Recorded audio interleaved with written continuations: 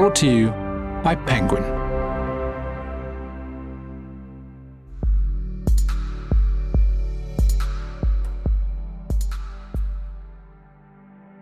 I hate writing, which is unfortunate given my career. Hello and welcome to the award-winning Penguin podcast with me, Nihal Arthanayake. This is the place where our supremely talented authors choose a handful of objects that have inspired their work. Now today, my guest is a columnist for The Guardian, a best-selling author and a Labour Party activist.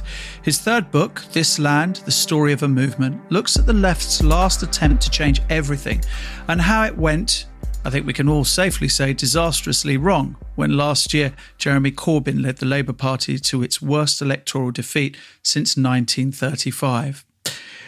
That's a downbeat way to introduce Owen Jones, but Owen, welcome nevertheless. I know. Already rocking in the fetal position, dribbling. Blimey. Do you slow down for car crashes, as Alan Partridge once put it?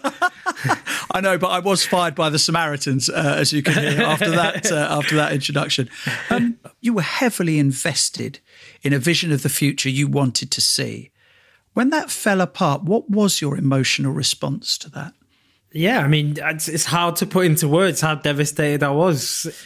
My family, for many generations, have been involved in fighting for what you could call socialism in inverted quotes.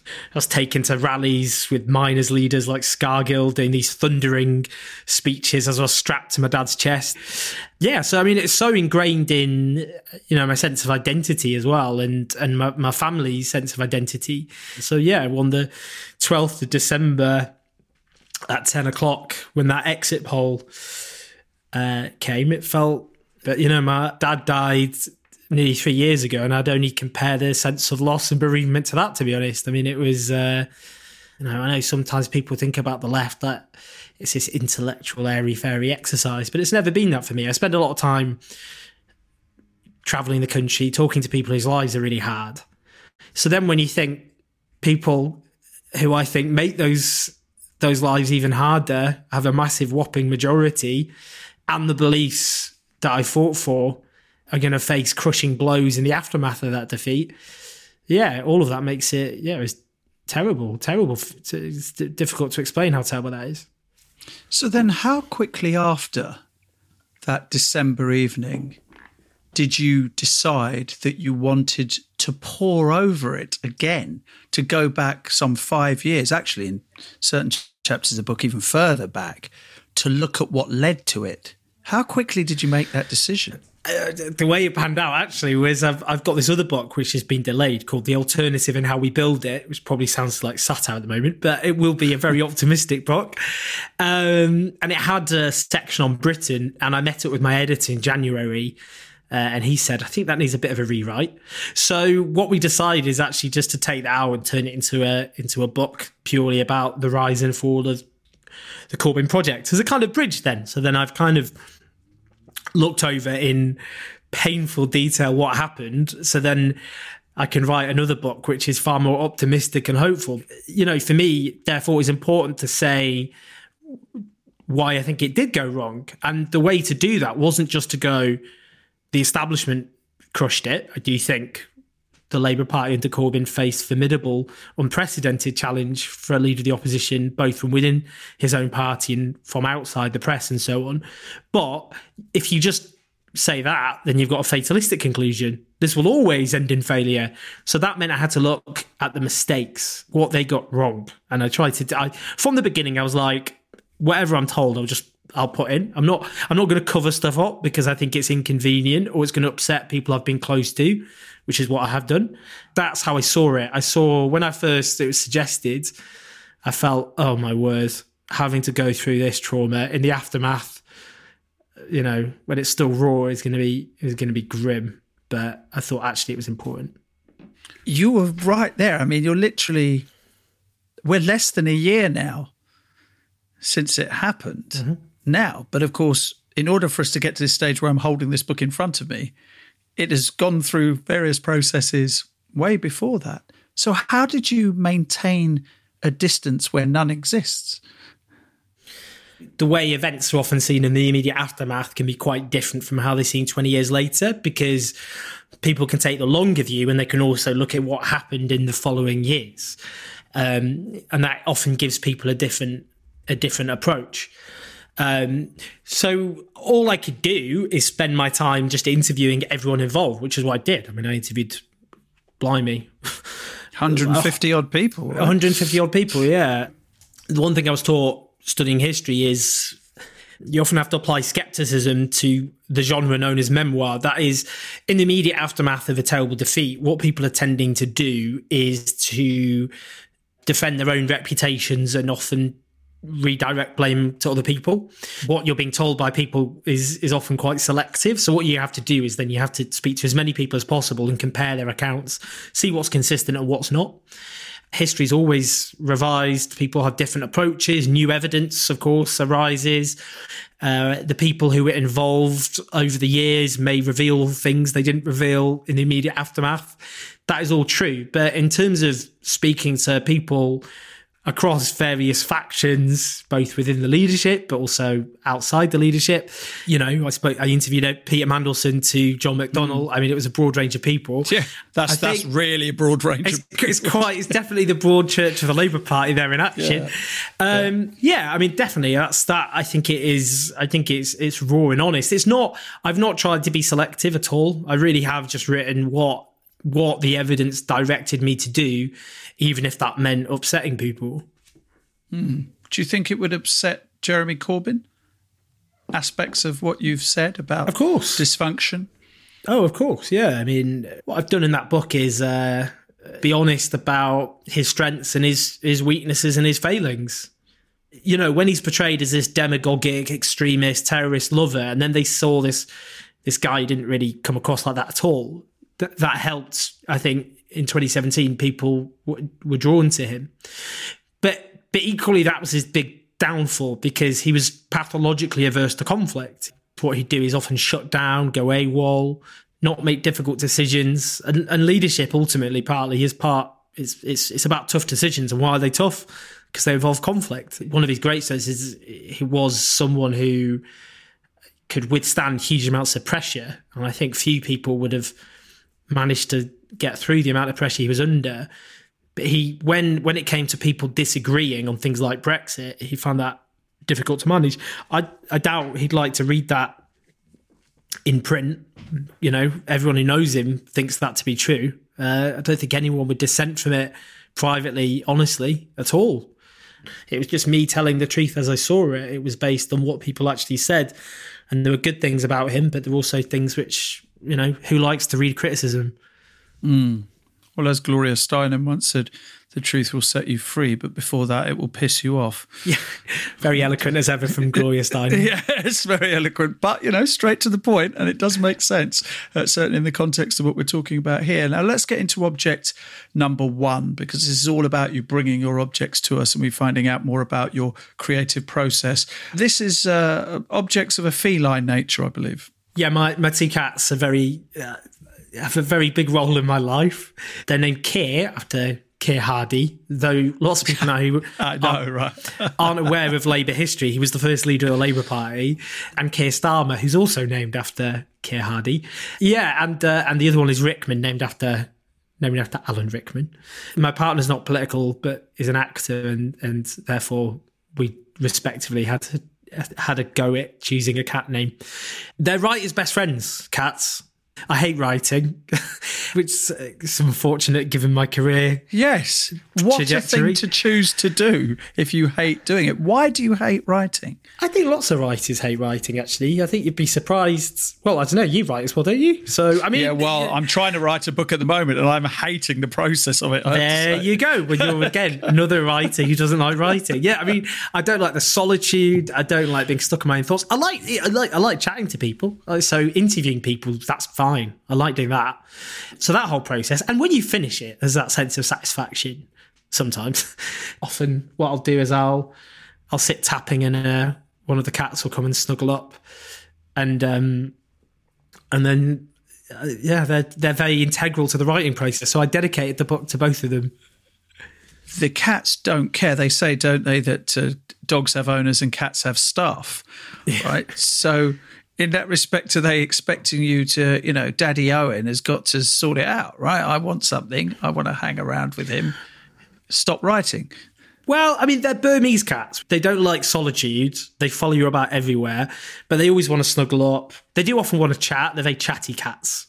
They are often very distracting, but I've got a very bad concentration span anyway, again, which is not that good for my career choice. But but I think every person who's a writer, who likes cats, that is, I think cats are very integral to the writing process. Do they help you de-stress? Not from writing, but, you can't help but notice anyone that follows you on social media that every morning you will, click open your Twitter app and it's not as if you're going to be hit with a deluge of, gosh, I love you, Owen. I mean, there's quite a bit of vitriol out there, isn't there? I'm currently trending on Twitter this very second because of a column I've written. Yeah, I mean, to be fair, most people are. Most of the stuff I get is perfectly fine.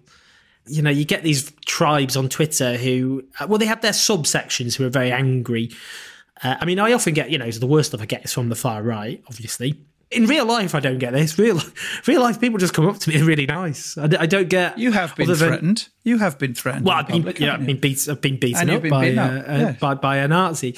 But other than the times that I've had far right extremists, other than that time on my birthday, where to be fair, a far right extremist beat me up and was sent to prison. I mean, some people come up to me and go, "I don't always agree with everything you say, but no, on Twitter, I definitely get people going." Rah! But in real life, not so much. But yeah, cats definitely help de-stress. Do you get a buzz from trending on Twitter? No, I don't. No, not at all. I never wanted to be. But doesn't it feed into the machine as such that whether it be on the right or whether it be on the left, is actually as long as you're trending, then you're relevant. As long as you're relevant, there's a way of monetizing that relevance. I'd never wanted to be relevant for relevance sake. I mean, I didn't want to be a writer. I was someone who has very strong opinions, and I wanted to fight for the things I believed in. And I've always tried to find ways to fight for those ideas. But that's the reason I do what I do. I've always had conflicted opinions about having a profile because I'd never wanted one. And it wasn't like I was like, I want to be a famous writer. I wrote a book about 10 years ago called Charles, the Demonisation of the Working Class, which got rejected from pretty much every publishing house. And then a small... That's the first time I interviewed you on the BBC was Asian indeed. Network. I do remember that. It was not long after it came out, nearly a decade ago. That'll make us both feel old. Yes. I thought that book, I don't know, you write a book, you don't expect it to do that well necessarily. And then I remember it just blew up in a way I would never have anticipated, because I think people wanted to talk about class at the time because there wasn't really a conversation about it anymore. So no, I mean, I don't, a lot of this, I mean, trending, especially with people who are just being angry. I mean, the reason I'm trending at the moment is because of a column I've written where people have just read the headline and they're clearly just not reading the piece. How can it not have an effect on you? Well, I mean, partly I've turned my notifications off to only people I follow, so I have to dip in consciously. And because I was trending, I did dip in. And a lot of it is just people screaming. And no, I don't look at that and enjoy it. I find it so tedious. Why wouldn't you become an MP? And because I'd really hate it, I think. I could think of two ex-journalists who become politicians. One's Michael Gove and the other's the Prime Minister. And I'm not sure either of those are great exemplars of that particular course. Part of my job is I have to go into Westminster now and then. I have to go to the House of Commons. I have to meet people in bars around. But I try and avoid it as much as possible because I actually feel my heart sink the closer I get to SW1.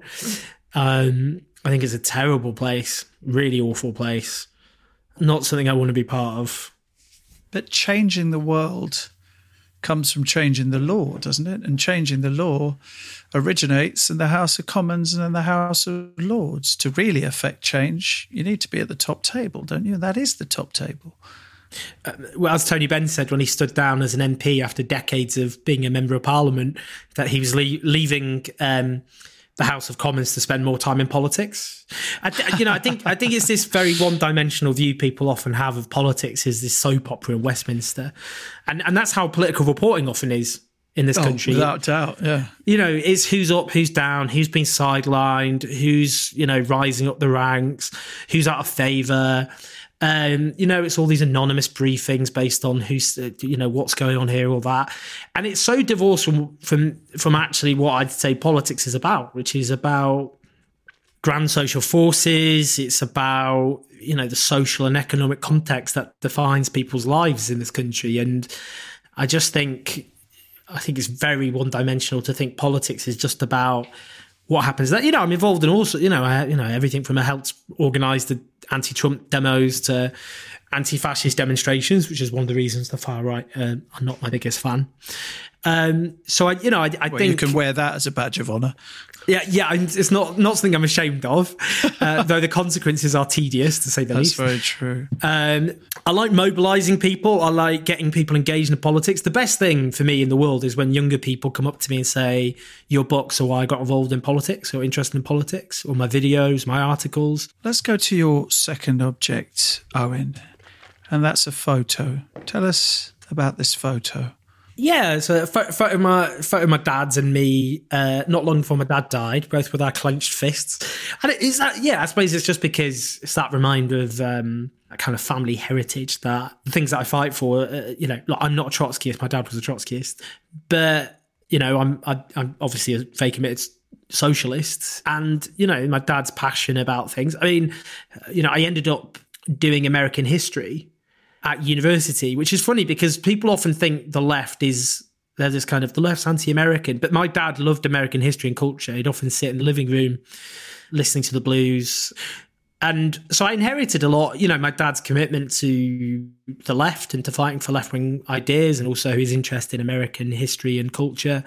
But funny enough, I think both my folks were worried that I'd end up, as they saw it, maybe making my dad's mistakes, because my dad committed his whole life to the left, and the revolution didn't happen, as you've probably noticed. So there was that sense of if only he'd, maybe become an academic, and I think they were keen that I did that. And, he grew up as an only child in this Welsh Methodist household. He only started learning English when he was 6. So he comes from this different universe from me. Obviously, I've, inherited his political commitment. How was he and your mother about you going to Oxford University? Proud, obviously, I can imagine, but were there any misgivings about going into the heart of the establishment like that? They were more worried when I ended up working in Parliament for John McDonnell, funny enough, in 2005. They were like, no, you'll be sucked into the establishment. Parliament has this terrible impact on people. It, turns them into these, political hacks, and you'll be sucked into the Labour Party at the time, and all the rest of it. I think, no, Oxford, I think they were proud. I think whenever they came with me, my dad was kind of in awe of Oxford. He thought it was a fascinating place. I found it odd because I hadn't met anyone from private school before I went to Oxford. So it was definitely this huge culture shock. And I think my dad's, when he came and met people, I suppose we would have probably have considered caricatures, some of whom are now Tory MPs. Yeah, he was very proud. I think they were more like, oh, duh, why don't go to Parliament? No. That was the issue, right? That was the thing they were most worried about. Let's get on to your next object, Owen, which is a novel. Tell us about this novel by Alan Hollinghurst and why this had to be one of your objects. So this is The Line of Beauty by Alan Hollinghurst, and it's a beautiful book. He's a beautiful writer. He spends years writing each book, and it's a book set in the 1980s.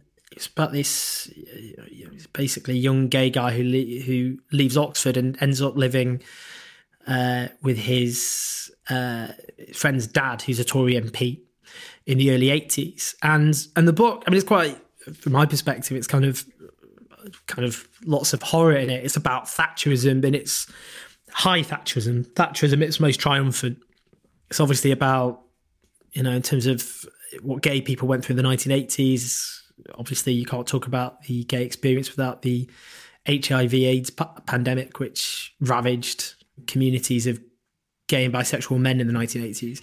So I think it was just, that whole kind of, my politics are so defined against Thatcherism. Thatcher was this if you're naughty, Margaret Thatcher will come and get you. I think there was that sense. She was known as Margaret Thatcher, the milk snatcher, before she became Prime Minister. She absolutely was. I mean, that's the thing, you know, I mean, I grew up, this sense of Thatcher was a very, very bad thing. And, you know, again, with my family, it was a sense of there was this civil war in Britain, which was a peaceful civil war, except, you know, it flared and things like the miners' strike, but they were on the losing side and they got smashed. And reading a book which was set on the winning side, it was about, you know, Thatcherism in all its glory and triumph. I just think it's a beautiful written book, and it's kind of forces people like me to confront a period. I think we, you know, for me, the struggle against Thatcherism and the struggle as a gay person for LGBTQ rights is so much part of what I believe in and what I fight for. And that's a book which it's almost like a warning. It's like how grim things can get. Well, let's go back to your book now. In it, you chart the real drama from the inside of the Labour Party as the competition for leader was heating up, with Jeremy Corbyn in the frame. Let's take a listen to that now. With the leadership contest already underway, at a meeting of left-wing MPs, McDonnell ruled himself out of the running and expressed his scepticism about any left-wing candidate putting themselves forward. Whoever did so, he opined, would get hammered. Privately, however, Corbyn was seriously contemplating doing so, pushed hard by his loyal, long-standing office manager, Nicolette Peterson. McDonnell was taken aback. After the meeting, he and Corbyn went for a cup of tea. When the division bell rang, calling MPs in to vote on some legislation, Corbyn drained his mug and asked, "You'll run my campaign, won't you?" "It'll be a mistake," McDonnell shot back. "We'll be annihilated and be out for a generation." McDonnell recalls phoning me as I got off a train at Paddington Station. I shared his concerns, fearing the left would secure a derisory vote, leaving it permanently marginalised and discredited. From McDonnell's point of view, the one thing worse than not getting on the ballot paper would be to appear on the ballot paper and get smashed. As it turned out, Corbyn had got the idea in his head and wouldn't be dissuaded, at which point McDonnell pledged to back him. "I think it's a mistake," he told his friend, "but you've made your mind up." That was This Land, the story of a movement, read and written by my guest Owen Jones. It's available to buy and download now, and there's a link in the programme notes of this episode. Let's go on to your last object, and it's music. It's a band. Tell us about this band and why they're the ones for you then. Well, I mean, the thing with all music is I think most of us associate music with, you know, different parts of our lives. And I just started listening to the Boxer Rebellion this year as the pandemic began. You know, there's this various songs like Pull Yourself Together, and it just became the soundtrack to the pandemic and writing my book. So whenever I hear the Boxer Rebellion, poor Boxer Rebellion in a sense, I'll always remember 2020, the horror of the pandemic, and writing this extremely painful book. I came across them this year, and then for some reason they just became the soundtrack, and so I suppose they helped me get through it. Hopefully there's some other music within 2020 that you associate with not being chained to your laptop. Yeah. What, in terms of all the bands that I've been listening to all the way through 2020? Yeah. Well, I listen to whingy indie music, don't I? Editors, keep listening to them. Right. Foals, keep listening to them. Blossoms, they're a Stockport indie band named Love after Blossoms. I mean, The Cure, because I'm a cliche. I do keep listening. I have listened to a lot of extremely whingy indie music. Oh, they're not whingy. That's harsh to say that about all of them. They're great. They're great. They're great indie bands that helped me through 2020. How do you think Jeremy Corbyn will ultimately be seen? Do you think that the anti-Semitism that he didn't do enough about quickly enough will be his legacy? No, but I mean, obviously it's impossible not to talk about that period without talking about anti-Semitism. You know, I wrote about that at great length because you did, yeah. Anti-Semitism's in great. You know, it produced the worst horror in human history, within living memory, but also throughout history on left and right. You know, and it was called The Socialism of Fools by a German socialist leader in the 19th century, because it would manifest itself as, people talking about Jewish bankers and financiers. Anti-Semitism is the deadliest conspiracy theories devised by humanity, and I would say the vast majority of people in the Labour Party, of course, are not anti-Semitic, and I don't think Jeremy Corbyn's anti-Semitic either. But there is a strain of anti-Semitism which does exist on the left that's specific to the left. If you're on the left, you should believe that the economy, that capitalism is about these grand social forces. Conspiracists believe it's shadowy individuals pulling strings, and that always lends itself to anti-Semitism. And there was a strand of that. And there's also another strand of people who, the righteous struggle against as I would see it, the occupation of Palestine by the Israeli state. And that's something that I passionately believe in. There were also those who framed that in very anti-Semitic ways. And people should be clear about that. What for me was lacking all the way through, though, was emotional empathy. I think understanding the collective trauma that's so integral to the Jewish lived experience is very, very important. And, I would say the processes did improve that. Lots of people in the Labour Party have things to answer for, because before March 2018, the party machine, which is separate from the leadership, was under the control of anti-Corbyn forces who cases of anti-Semitism were not dealt with as they should have been then, but they weren't also dealt with afterwards when they were under the control of people who supported Jeremy Corbyn. But I think there was never this big emotional appeal to the public, to Jewish people specifically. I think people like John McDonnell got that much better. And I think Jeremy Corbyn's understandable sense of hurt about being called a racist, anti-racism so-called, to his identity, he got very distressed and was unable to get past that and to focus on reaching out to Jewish people, including people who voted for him, who were very upset. Was that, though, in some instances, he was compromised by some of those people being accused of discussing examples of anti-Semitism were people close to him? Well, I mean, a striking example, of course, was Ken Livingstone, and they were from the same background and tradition, but he supported Ken Livingstone's suspension. I remember that day because I tweeted, if Ken Livingstone isn't suspended, I'm going to punch myself in the face repeatedly. And he was suspended within about an hour of going on TV and making the utterly offensive comments he did about Hitler and the Zionists. So he did. I mean, he did actually support action against people who were very close to him. Those processes improved, but I just don't think there was the emotional appeal that should have happened. Because I think that point is, because a lot of people go, well, what did you want to see, seriously, as if Jewish people were ever going to be in any danger under Corbyn-led government. And I think the problem with, obviously I think that's clearly true, that there was no danger posed to Jewish people at all. I would never have supported a government in waiting or whatever that I thought in a million years was. But throughout history, Jews feel this sense of, well, there's a history to back it up, that at moments they feel they can look back and say they were safe and secure, and then things suddenly shifted and they had to flee. And that's happened over and over again throughout history. Anti-Semitism is very real, and it's. I think people don't realize how embedded it is in European culture as well. You can't have a bigotry, a form of racism that's been around for 2,000 years, and it just not be embedded. I think people often think about it was like the Holocaust. It was the interwar period, and obviously that was anti-Semitism at its most obscene. But it persists, and we've seen a massive surge in anti-Semitic hate crimes in this country, including defacing of synagogues and Jewish graves and attacks on Jewish people. So you should never be complacent about anti-Semitism, and you should always passionately speak out against it. And I think Labour could have done more. That doesn't mean I think, as I've said, they were a threat to Jewish people. But if you were Jewish and you had that history, of course, any manifestation of anti-Semitism is going to cause you hurt.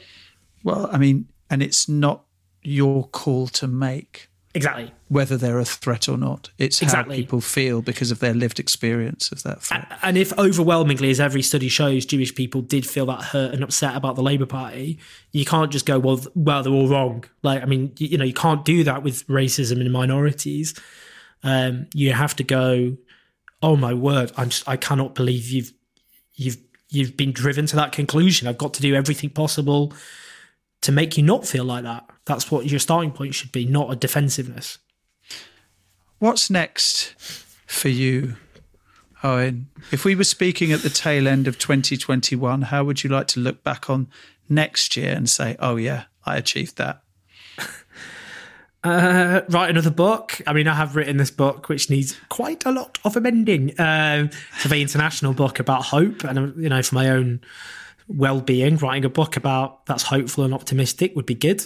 So that's what I'm going to do. I've just restarted this YouTube channel, which I'm going to do these documentaries. Just done one about refugees in Folkestone, which tried to centre in the humanity of refugees, people who'd fled Iran and Iraq and Sudan. But I want to be involved in just giving a platform to things that I care about and people I care about and injustices I care about. So that's what I'm going to spend 2021 doing in my writing and my videos. Owen, thank you so much for hanging out with us today. Absolute pleasure as always.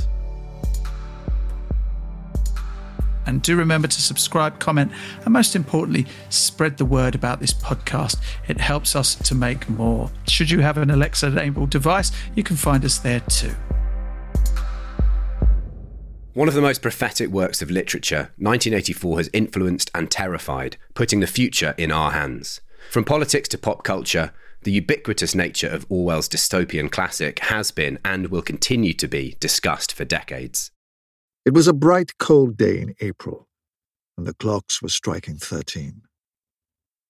Winston Smith, his chin nuzzled into his breast in an effort to escape the vile wind, slipped quickly through the glass doors of Victory Mansions, though not quickly enough to prevent a swirl of gritty dust from entering along with him.